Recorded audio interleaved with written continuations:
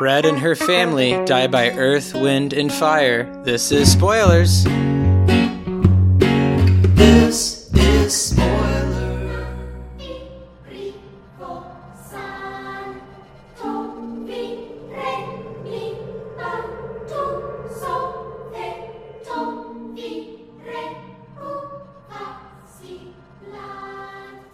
What is up? Welcome to Spoilers. Today we are spoiling Jordan Peele's second venture out into writing and directing and producing, Us. Mikey and Pappy, what is up? Sup, bro? Sup? Did you guys, what were your guys' expectations going into this movie? Because Get Out was a colossal success, and now, I mean, you always hear about the dreaded sophomore slump. What'd you guys think?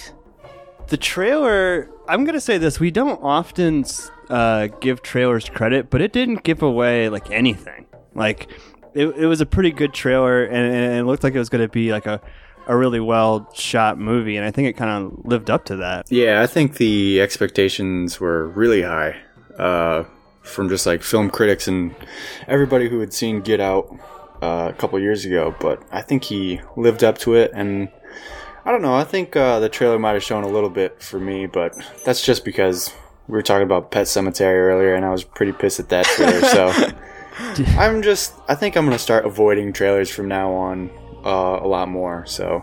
The thing is, like, if you have a reserved seat, I'm just going to show up, like, 20 minutes after the start time of the movie, and it's going to be, like, perfect. There were so many trailers in front of mine, and then you were right, that Pet Sematary one was atrocious. It gave away everything.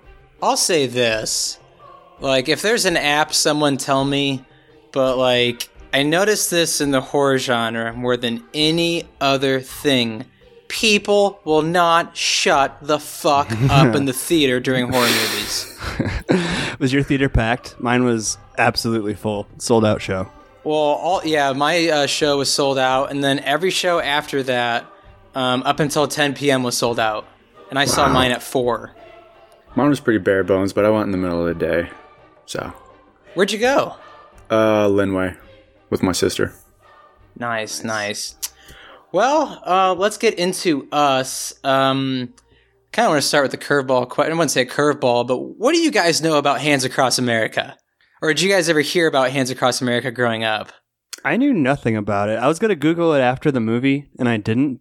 Were they able to do it? Was there actually a colossal failure? I've heard of it, but only in like an episode of The Goldbergs, where it's kind of like a joke in the show. Mm-hmm. So I didn't know if it was like a real thing, but to find out that it is real is kind of weird, and I'm not surprised that it failed.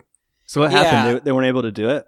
Oh, no. I mean, it was a colossal failure. The whole idea was it takes 6.5 million people standing side by side, holding hands, to form a chain all the way across the United States.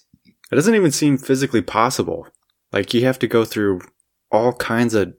Well, that's what they didn't account for. In the desert. Yeah, they didn't account for desert, mountains, rivers, any of that. And so it was like $10, and it was supposed to last for 15 minutes.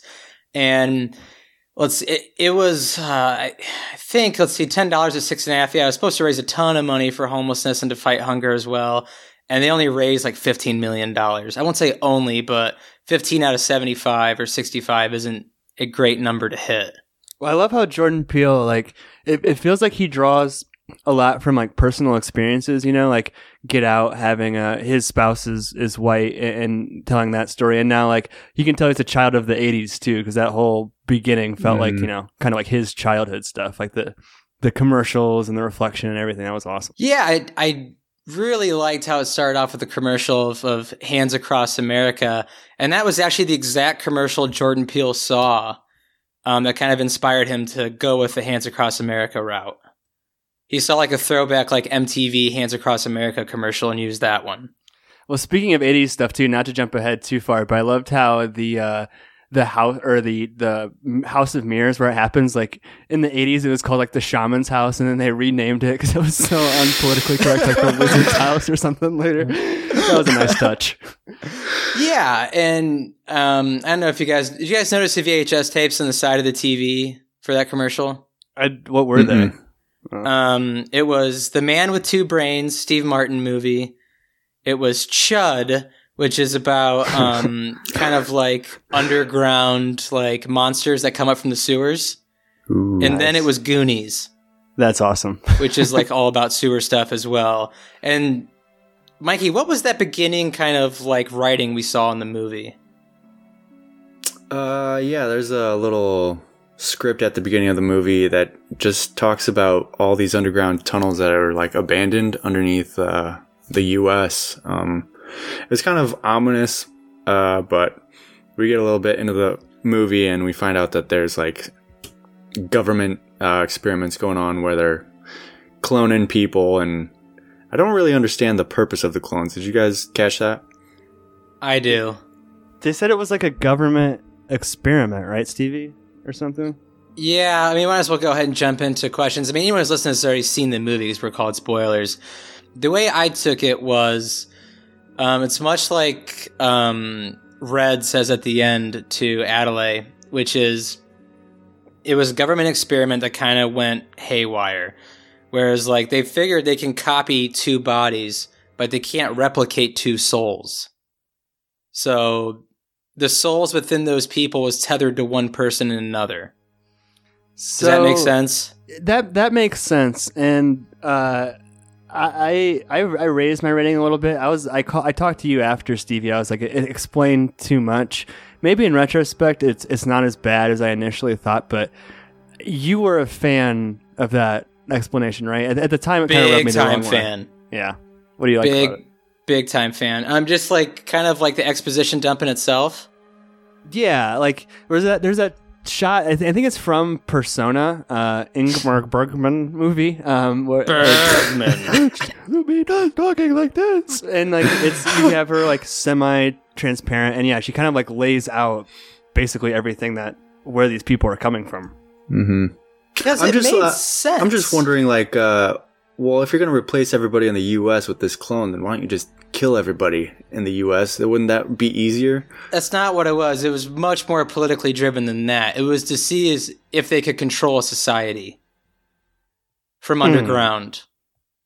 Oh, so like the people underground would be controlling the people up tethered top, to people top? so they would be puppets. Interesting. So it was much more sinister than just like, hey, we're going to see if we can replace people. It was more like, we're going to see if we can like control large movements of people at a time. It's like some Patriot Act shit. Oh, because they're, quote, tethered. So because they're like influencing. Quote, tethered. They're like influencing each other. Right. And that's why that beginning is like that really important. Sense. Like she's on the boardwalk. And I really, really liked how Jordan Peele shot everything from a child's view on the boardwalk. Mm-hmm. Like looking up at everything, it just made everything look so much bigger. And I guess that kind of like took me back to when I was a kid at the fair with my parents, but my dad wasn't like angrily drunk and embarrassing. Like he was going off on that fucking whack-a-mole. he was whacking all the moles. He was so excited, but yeah, I mean, I guess the beginning of this movie is pretty much shown in the trailers, which is Adelaide, wanders off into the shaman's house, like Pap said, with a giant sign that says "Find Yourself," and she really does end up finding herself, and that's when we kind of continue on the story of like after that. What did you guys think happened? Because I just thought. Because they're at the therapist and they're talking about PTSD and she's not talking. What did you guys think had happened? Well, I think I'm getting a little too good at watching movies because I kind of figured that they had switched as soon as... You're a better man than me, Mikey. Better man than me. Well, Lupita Nyong'o during like really intense like sequences of like either like fighting someone or just freaking out, she would make like these animal noises, and all of the other characters were making weird animal noises. Those grunts? Yeah, like grunting and hissing and stuff like that. And she would do that when she was fighting people. I was like, kind of put two and two together because none of the other people were using words either. They were just grunting and hissing and stuff. Mm-hmm. So it was a good reveal though. Yeah, and Red's the only one who can talk too. So it's kind of like a sign that she's different than the others. But so my question, Stevie, does the family Lupita Nyong'o, does she know like that she was switched? Like, does she remember being in that thing or not? It's really, you're talking about, does she remember being underground? Right, because like she establishes what her is she, life 3 as a or 4 mom. years old at this point? I'd say When more she's like young? 6, 7. I don't know. 6, 7, okay. In my mind, I think it was. See, it's real. That's what I also kind of love about this movie. It's really kind of hard to, I guess, know everything. It's really good at disguising things, but I don't know. I'm trying to think. I really don't know. She did, because it could be repressed memory, and she could have known. I think she was like super panicked going to the beach, and I think she knew that that's where they met the first time, and I think they both like kind of agreed that there was something drawing them together, and that was the place where they met. So I think she was kind of nervous going back to the beach that whole time. So I think she remembers everything. I think she was a little more. She was smarter than she was letting on throughout the whole movie, I think. Yeah, that's very possible. Yeah, so I was trying to think in the movie what had happened because it just cut to, I just thought she got lost and got scared and wasn't herself. I didn't realize they switched at that point. And then we fast forward to grown-up Lupita, who's playing Adelaide, as well as we find out to come Red. What's that family dynamic like, Pap? I love it. And we were talking before this too. I think that I'm ready to crown Jordan Peele GOAT of horror comedy. And this family is so hilarious. They're pretty well off. Which I don't know if that plays in thematically at all. They drive a Mercedes and they have a beach house, and the dad buys a boat, and no one wants your boat, Dad. It's so funny. Like, the dad is like he's corny and cheesy, and he's everyone's dad growing up. He's a dad, yeah. It's awesome. He's a dad, and we have Jason, who has kind of a weird tick. Mikey, what's he do throughout the entire movie? Jason, I guess he has kind of a couple, right? He has the magic trick thing that's not popping off that he's trying to work on throughout the whole movie. And he also hides places and kind of gets himself stuck in a couple Exactly. And places. I also thought it was kind of funny. His name's Jason, and he wears a mask like in every scene of this movie. Oh, yeah, and that too. Yeah, he's a little weirdo, but he's pretty good. I don't know if he's ever been in anything else, but if this was his first movie, he did a great job. And I don't know if he's playing the Gimp kid too, because he's also pretty athletic. He's kind of climbing all over stuff and like running he's around playing his Pluto house. too. Yeah, he's a pretty good actor if this is his first role. So yeah, and then we have daughter Zora, who's your typical teenage daughter, you know, listening to music, talking to guys, not wanting to listen to her parents. And this movie kind of starts off with them going to the beach, and during the boardwalk scene, there's a guy holding a sign that says Jeremiah 11:11. And did any of you guys know what Jeremiah 11:11 was before this movie? No idea. no. Did you guys look it up after? Therefore, thus saith the Lord, behold, I will bring evil upon them, which they shall not be able to escape. And though they shall cry unto me, I will not hearken unto the storm. So, you know, one of those uplifting Bible passages. It's what Samuel L. Jackson says at the end of Pulp Fiction. It reminds me of what Rorschach said in Watchmen, but yeah. When they're on the way to the beach, that guy is dead, being wheeled out on a gurney. I didn't put two and two together until near the end of the movie that guy that Jason saw at the beach holding out his hands was him. Like, he had just killed his tethered person. Oh. That was the makes sense. Jeremiah 11:11 guy. He was the first one to start the Hands Across America. Interesting. Yeah. I like that. And so Lupita is, or I'll just call her Adelaide, is really apprehensive about being at the beach. Who is it? Elizabeth Moss? Yeah, Elizabeth Moss is kind of her husband's best friend's wife, who's just drunk and trying to be really chatty, and Lupita's not having any of it. I guess she'll have thirds. I love Tim Heidecker so much. Did you guys ever watch Tim and Eric in college? Yeah, I love Tim and Eric. Yeah, I've seen a couple episodes. Love Tim and Eric. And I hope Tim Heidecker keeps on getting bigger and better roles because he is just so funny. But he plays like, let me see, Gabe's best friend who's a lot more well off. Like, he has like a really nice beach house. He pretty much has a yacht. You know what I mean? The name of the yacht is Biat. Biat. So funny. Yeah. Speaking of the beach, Stevie, I have a question. So there's like a bunch of like coincidences happen. Like a frisbee lands perfectly on the circle of their beach blanket. Is that just kind of like a misdirect of the film? Because there's not really anything spiritual or supernatural. I didn't realize what was going on with that. I thought I had missed something. I was going to ask you guys. I mean, it just kind of sets the creepy mood, I guess, right? Is it the fact that it landed so perfectly on the circle? Mm-hmm. I think, it's just supposed to be like just like a hint at there's like a copy of you somewhere or something. She's like seeing more and more weird coincidences. Because it was blue and then it was red. Yeah, the frisbee was red on top of the blue. More and more weird coincidences like that throughout the movie. So, and it was a red and gold frisbee too, which actually is kind of a foreshadow of things to come. Nice, yeah. Yeah, and so Jason wanders off on the beach. Adelaide's not having any of it. We got to go home. And she is just really feeling she's not having any of it. Pat, you brought this up earlier.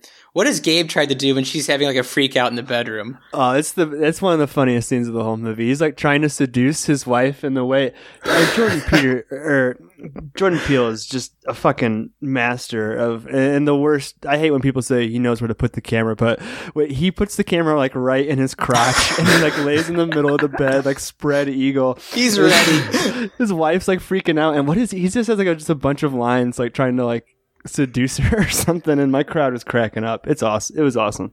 Yeah, and so I really just think Adelaide wants to get the hell out of there. Like by morning she's like, we just gotta go. I don't want to be here. And it's their summer home, right? I think so, yeah.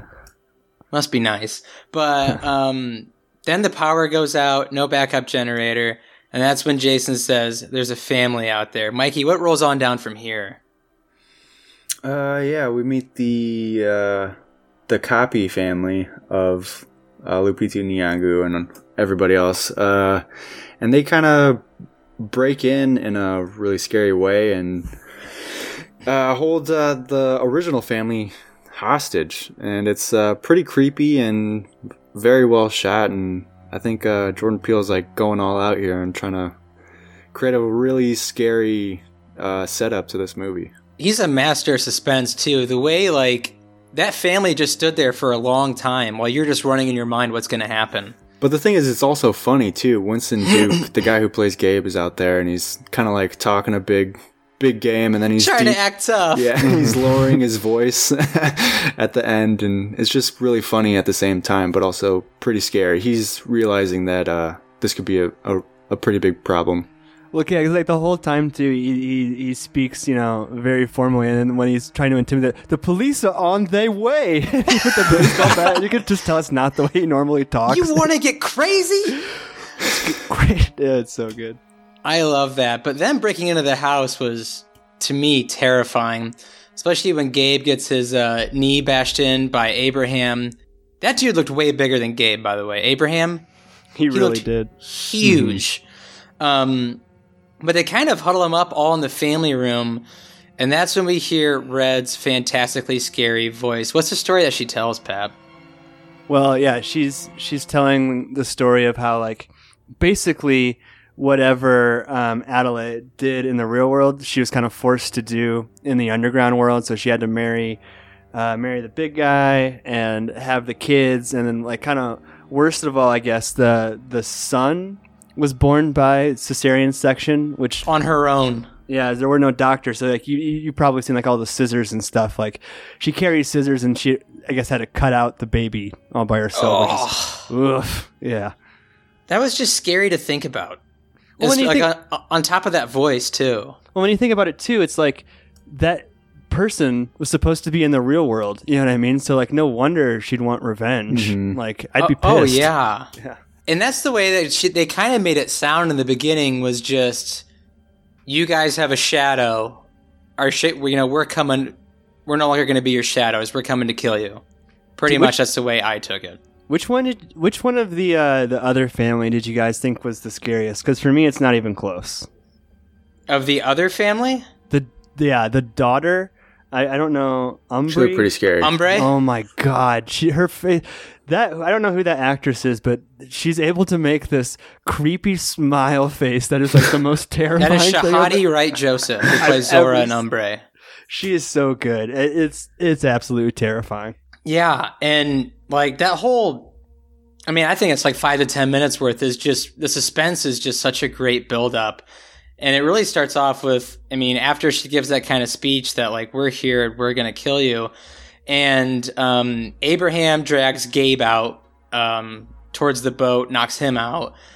And it's kind of like the separation of things where Jason and Pluto go off together.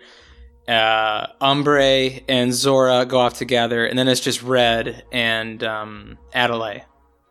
So it really does a good job of like separating things. But where does it really just go from here? I mean, after this, pretty much we have Umbre chasing after Zora.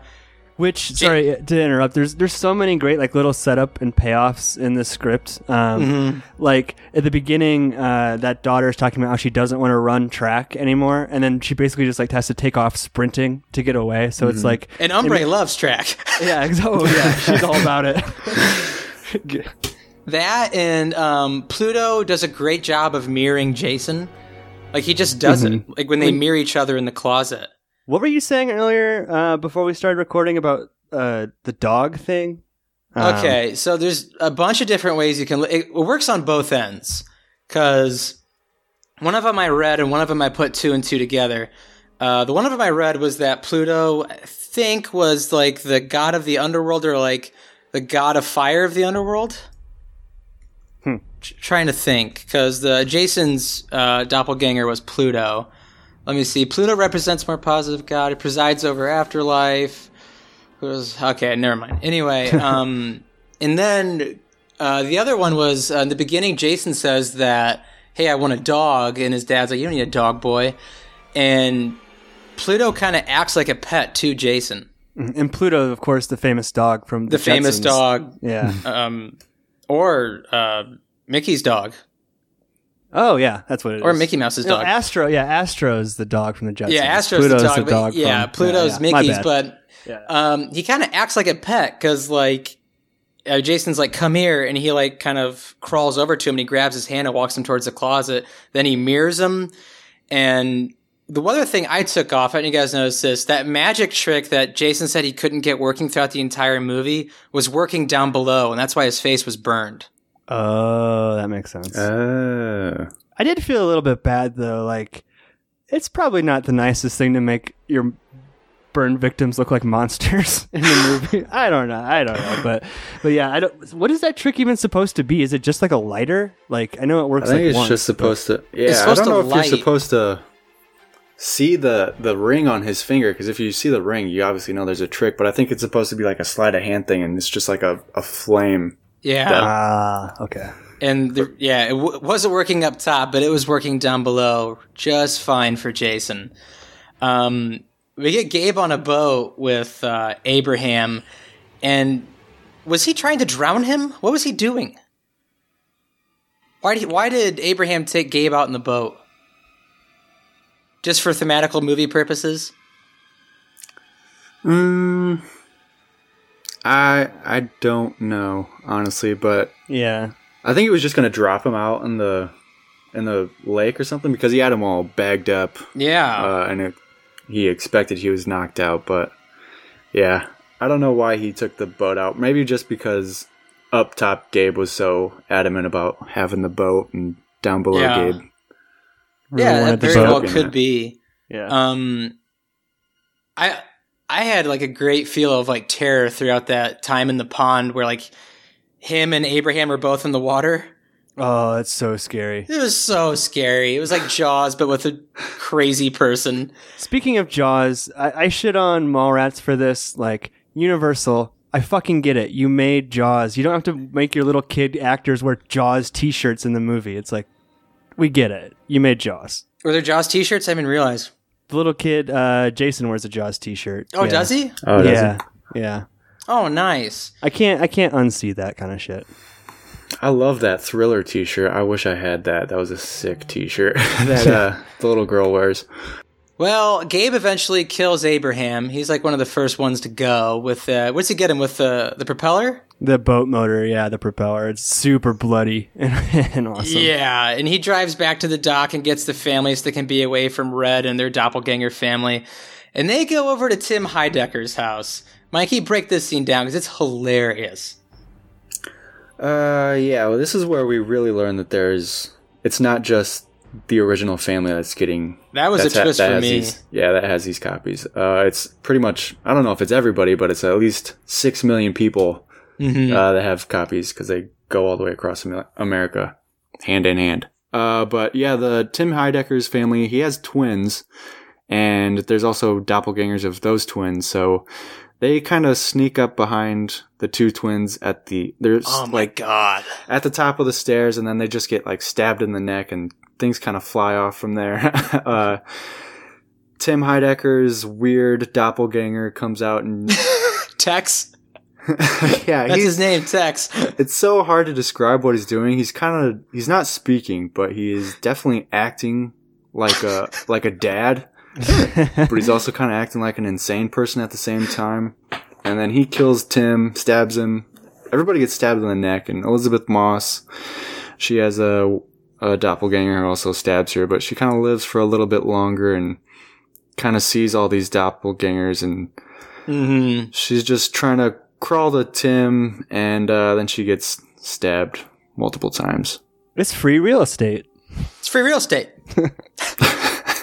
2-bedroom, no rug. It's free real estate. But I also love before that when she's like, when Elizabeth Moss character is kind of like on the overhang of the house trying to talk to him from down below.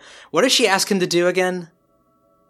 It's something really simple. She's like, I heard something outside. Go check. Yeah, go check. And he's like, it's probably a squirrel. She's like, I know what a squirrel sounds like. And he's like, honey, I'm in my comfy spot. I'm busy. And he's just drinking in his robe. Yeah, I'm busy. I'm busy. And I loved this part mainly because I love the Beach Boys, but I also think the lyrics work really well with like the breakdown of the murder of Tim, like Heidecker's family, of the Tyler family, I guess. When he puts on that song, you know something bad is immediately going to happen, and it's so quick when that girl gets stabbed in the neck. What song does he put on, Stevie? Good Vibrations. And if you look at it from Elizabeth Moss doppelganger's like side, those lyrics actually work perfect. What do you mean? Because like she's been down below in those tunnels for so long, like her entire life, and she goes like the lyrics go on to say, "I love the colorful clothes she wears and the way the sunlight plays upon her hair. I hear the sound of the gentle word and the wind that lifts perfume through the air." Which to me, if you look at it from like a jealous like standpoint. Like, she took a lot of pleasure out of killing Elizabeth Moss. I'm with you. That might be the best sequence in the whole movie. That music... That's such a... I mean, I think there's a reason they picked that song, too, because it works perfectly with the sequence. Yeah, that Love and Mercy music, like, juxtaposed against the ultra-violence. Something gruesome. It's so good. It's so great. So violent. And I also noticed something small with Elizabeth Olsen's doppelganger, her other, I guess. Her name's Dahlia. I really liked that lipstick scene where she actually got to put on lipstick for the first time and not just, like, pretend to. Mm-hmm. And also, in the beginning, Elizabeth Moss says that she had Botox and kind of filler put in around her face. And... her doppelganger had scars all around those areas. Oh, shit. Good catch, Stevie.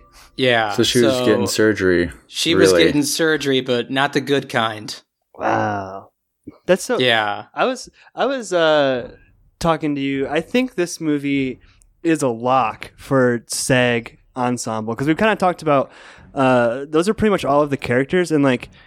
they're all phenomenal in both roles. Like everyone is so great, and it's a challenging like movie to do. They're playing two totally different characters. Yeah, I think from top to bottom, this is probably one of the best casts I've seen. Especially the fact that, yeah, like you said, that you're asking them to play two characters. It's really impressive to see, especially Lupita. She's insane in this movie. Yeah, and they would shoot on different days. Like, they would do the Red family one day, and then just the standard, like, Wilson or Tyler family the other days. And Jordan Peele said it was absolutely terrifying being around Lupita because she would stay in Red character no matter what. Oh, Jesus. Like, when she was in makeup, in between breaks, getting lunch, Lupita was Red. Where are the craft services? He said it was just absolutely terrifying. And after the Tylers get murdered, the Wilsons show up, and I mean, it's a pretty standard takedown. Like, Gabe fights his evil twin, best friend Josh in the boat, which I really like that flare gun scene. That was hilarious. Again, like, the script is so tight for the most part.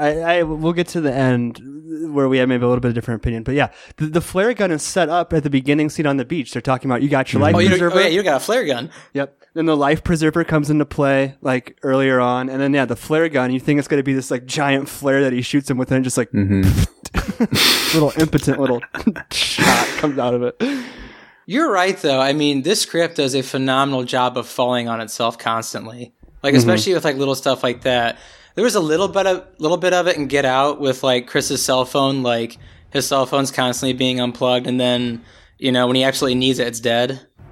Yeah, but I prefer this, you know what I mean, rather than like the cell phone thing's like a plot device, but this is like so well executed. Like I think if I watched it again, I would pick up on like 10 more things. You know what I mean? Well, that too, like even with the boat motor, how it dies out in the middle of the water when he first gets it, and he smacks his head on it to start it again. Yeah. Yeah.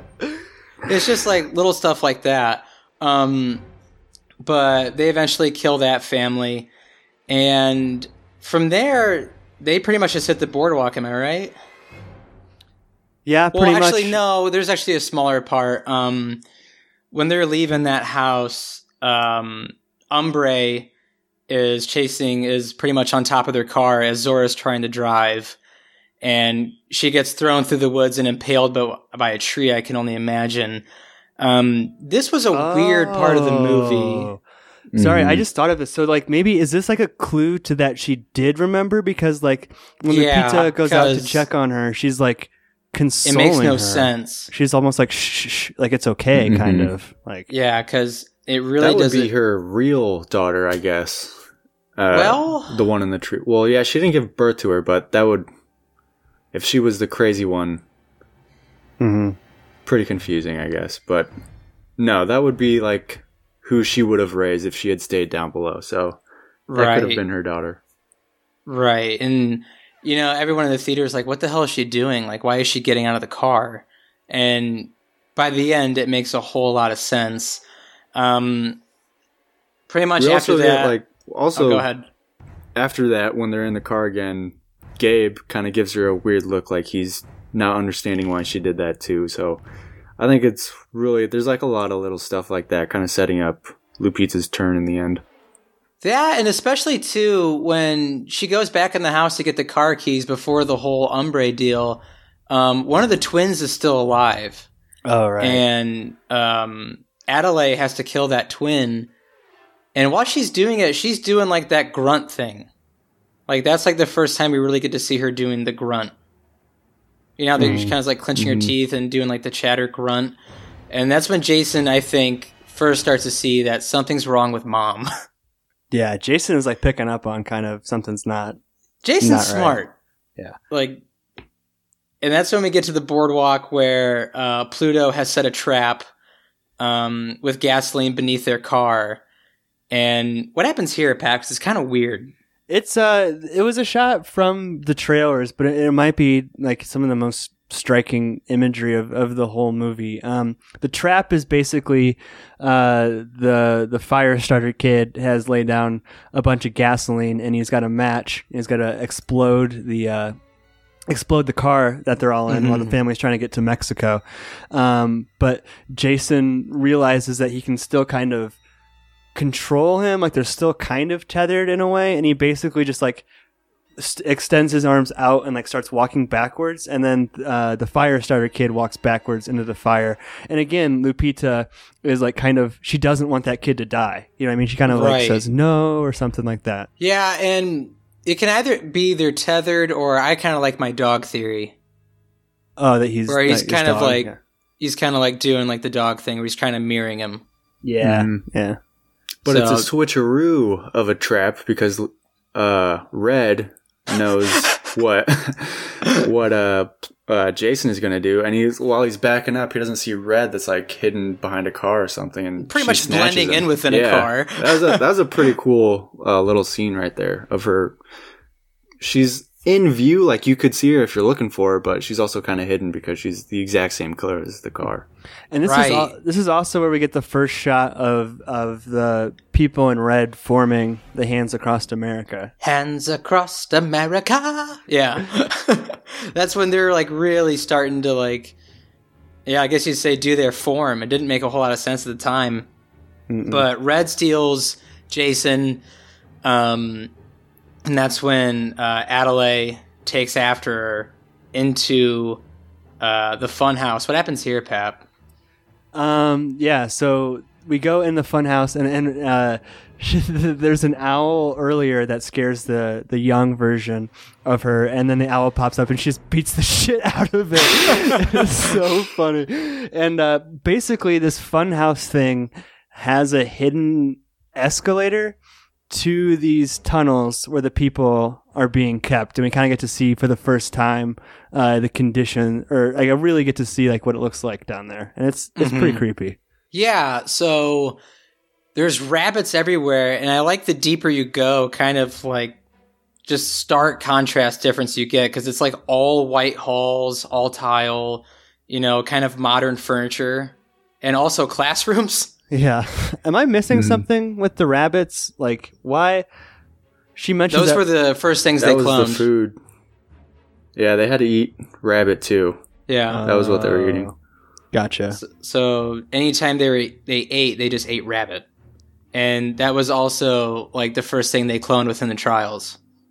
But there was so there's no, it's just because that's what they cloned. There's no other reason that it was rabbits. I think it was just because it was like the first thing they cloned. Because that's like one of the first shots of the movie too. You get that title card, and then they show like this cage, a super close up of a rabbit's eye, and he very patiently, very slowly like moves the camera back, and you see it's like basically like a pet store of like cages and cages of rabbits. I'm like, the fuck is coming on? That was a sweet shot though. That was a cool shot. It was great.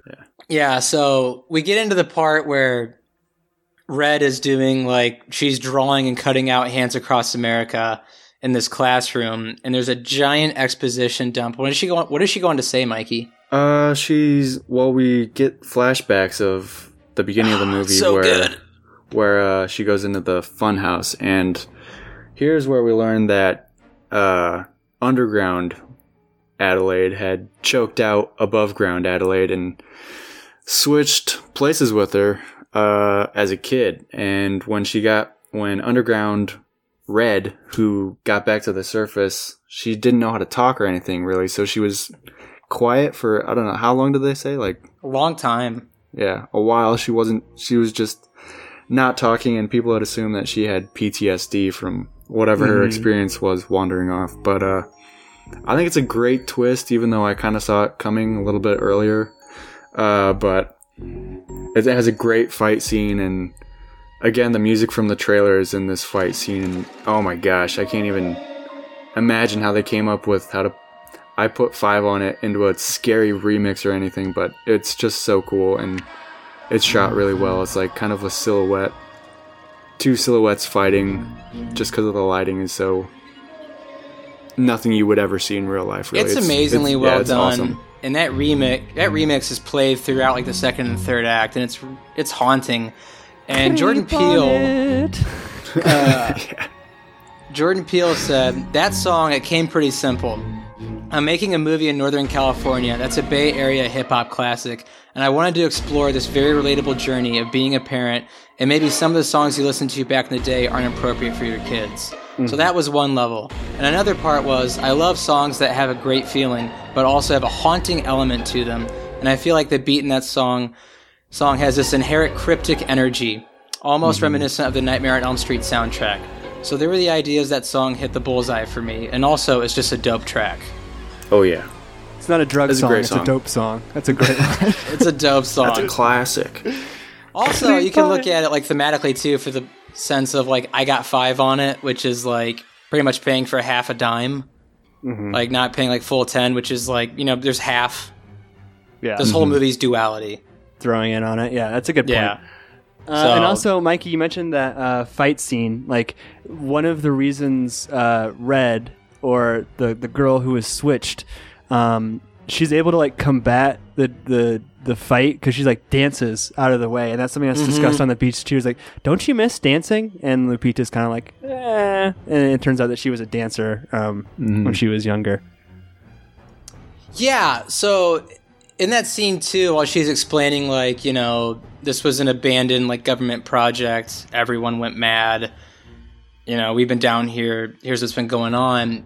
There's this great kind of side-by-side of like them going through the boardwalk of like both their journeys of like one on top and one in the tunnels, and just like how different they look and kind of how sad it is. And especially with like the people riding a roller coaster, like up top are also riding a roller coaster in that room. Yeah.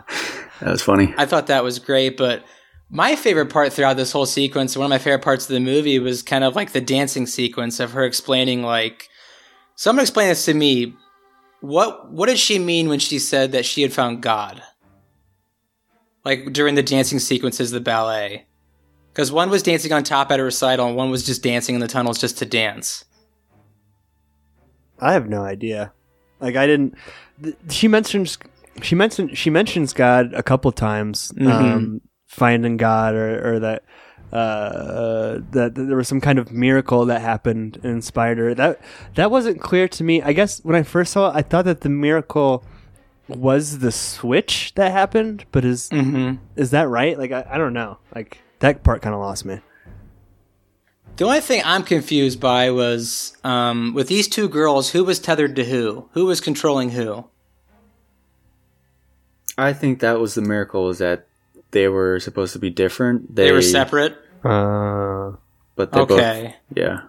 I think that was what she was trying to get to. They actually weren't tethered to one another. They were just actually... Okay. That helps me out a lot, because that side-by-side dance of, like, bottom and top, because that's when everyone in the tunnels realized that Red was far different than the others. Not only could she dance, but she could talk. You're like, yeah, and then she became like Jesus of the underground people, right? And that's and then she took the inspiration of Hands Across America to unite the mole people below. Because she's got like a Hands Across America T-shirt, right? Like, right. It's covered up during the sequence by the Thriller T-shirt that Mikey mentioned, but when the switch happens, then you see the T-shirt. I know it's really bad timing, but like with Finding Neverland and everything coming out, but the one glove and red jumpsuits were pretty hilarious. Yeah. Because how it's supposed to be Thriller? Yep. Yeah. Yeah. I mean, I know it's bad timing, but I thought that was pretty funny. But,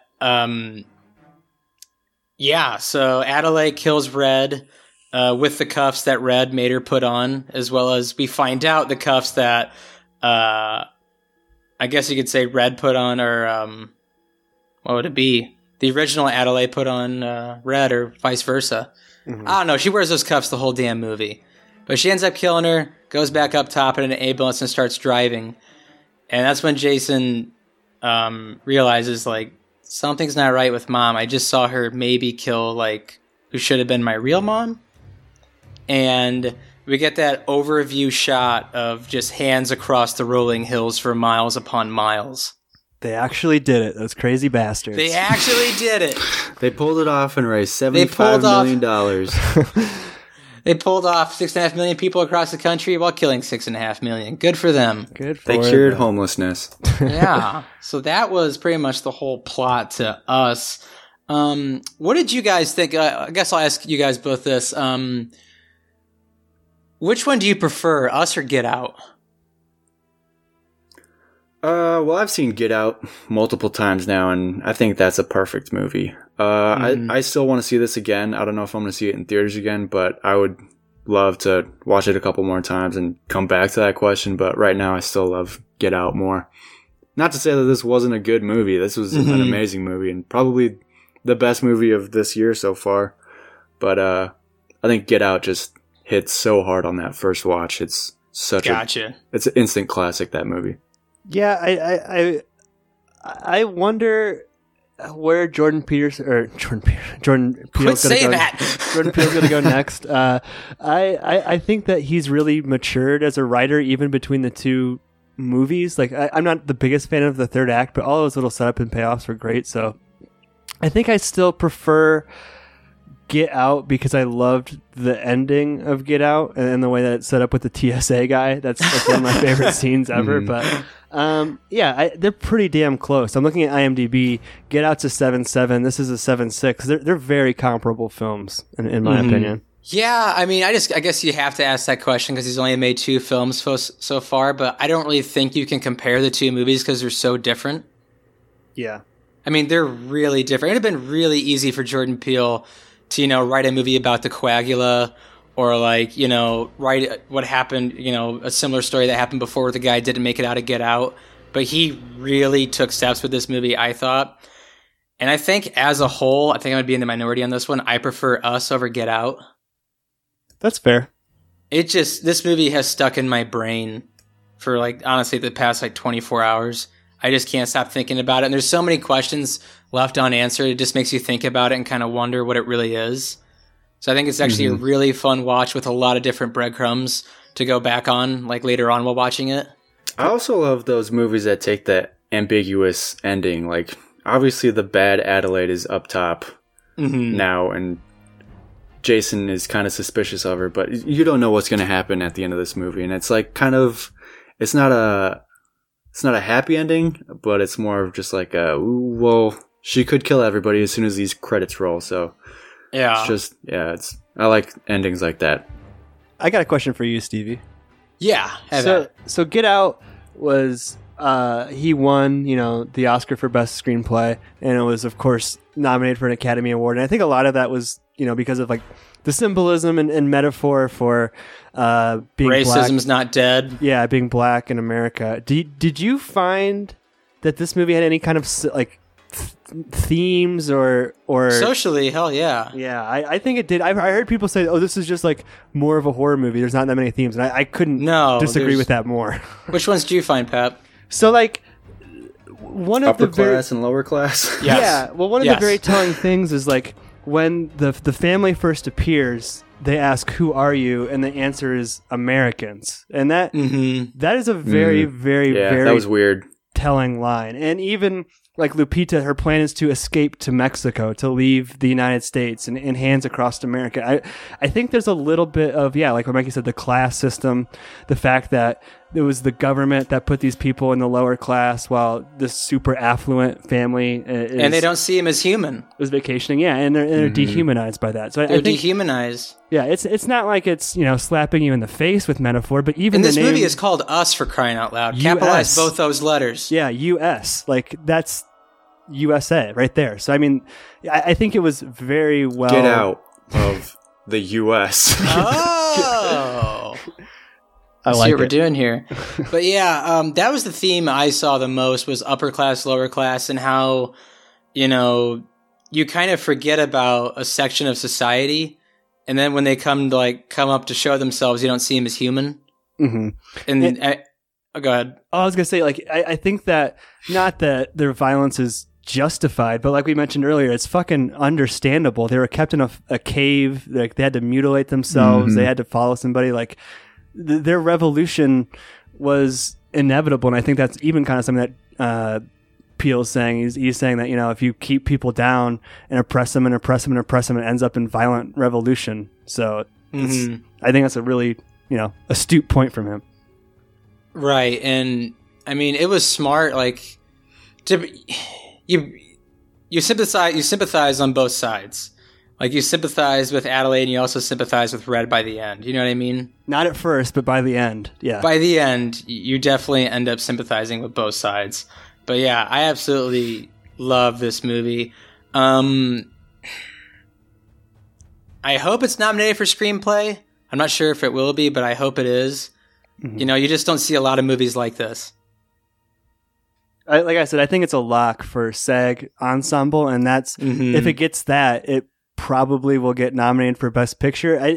I think that one of the things that's going to hold it back though a little bit is the horror genre. You know what I mean? As far as Academy Awards goes, but who cares about that? This is an amazing movie. Like, I don't care if it gets no awards. It was awesome. Yeah, it just, like you said, Pap, like horror, comedy, sci-fi. Like also, you can kind of link the two between Get Out and Us if you think about it, because like in fantastical they, science or whatever. In Get Out, they really were transferring the soul. Yeah. And in Us, they struggled to do that and could only make copies of it. You know what I mean? That's a good point. Yeah. So I guess you can kind of mark it in that realm, I guess. Well, but yeah. That's a great point, Mikey. Like, Peele's films, they're horror, but they're not supernatural horror. You know what I mean? It's people doing it. Like, it's grounded in quote-unquote reality, which makes it scarier, I think. Yeah. Yeah, so that was Us. You guys have anything else to add? You think this is the best movie of the year so far? I can't even think of anything else that... I think hands down it's the best movie of the year so far. Yeah, I'd say so. You just don't see a lot of movies like this, I guess. The one thing I'll say, I can kind of knock on it, was I could have dealt with a little less exposition while Red was talking. But in the same thing, I mean, if he just would have left it with no exposition, people would have been confused as hell. Mm-hmm. So that's just the way I look at it. But I hope Jordan Peele takes like 3 or 4 years off and just comes back with an amazing movie and doesn't rush anything. But I have to imagine with the guy, you know, with his brain and work ethic, I have to imagine that he has something on the horizon pretty soon. It's a pretty insane turnaround to make those movies 2 years apart. Like, oh yeah, it's a grind. Like, and both these movies are bangers too. Yeah. Like I don't understand people on social media saying this movie sucks. Like, I just don't get it. It's like I think they just need to watch it again. But yeah, I absolutely love this movie. Favorite of the year so far, and I like it more than Get Out. 3 yeses? Do we even need to do that? Do we? I don't think so. Oh yeah, that's a rock hard yes. Hard yes. Cool. Well, Pat, do we have anything coming down the pipeline soon?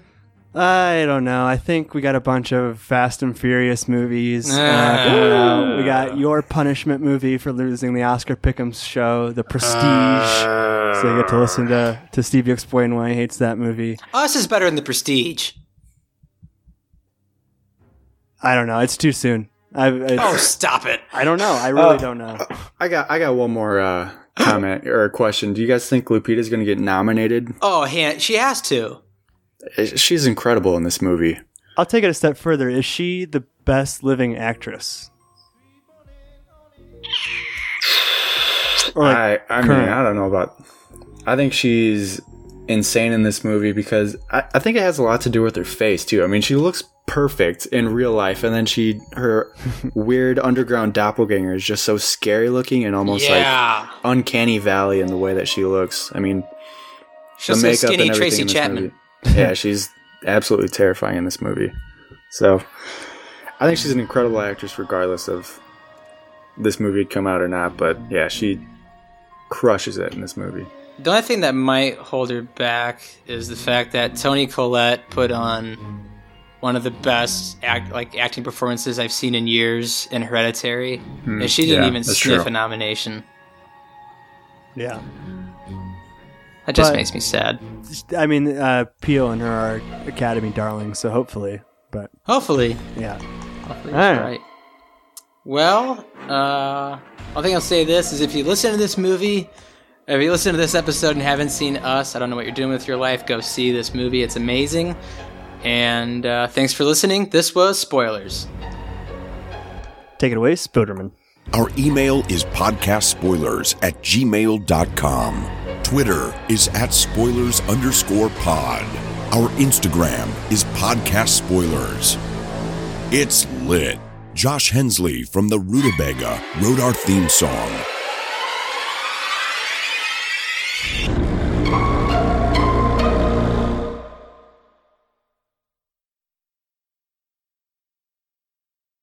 The following advertisement is intended for Jim Booney only. It's free. Real estate. We're giving you land. It's free. We're giving you a house. It's real estate. Free. It's a free house for you, Jim. This is free real estate. Well, you gotta bring furniture, but the house is free. 2 bedrooms, no rugs. It's free. You unlock the door to your free house. We got you the real estate. It's a 2-bedroom house. It's free. It's got a pool in the I'm back. not carrying this around all day. It's for your house. Free real estate. I'll pee my pants. Jim, come get your damn land. It's a free house! Jim, I got real estate. Jim, to get better than this, Jim. the house is free! Jim. The house is free! It's a free house. It's free real estate.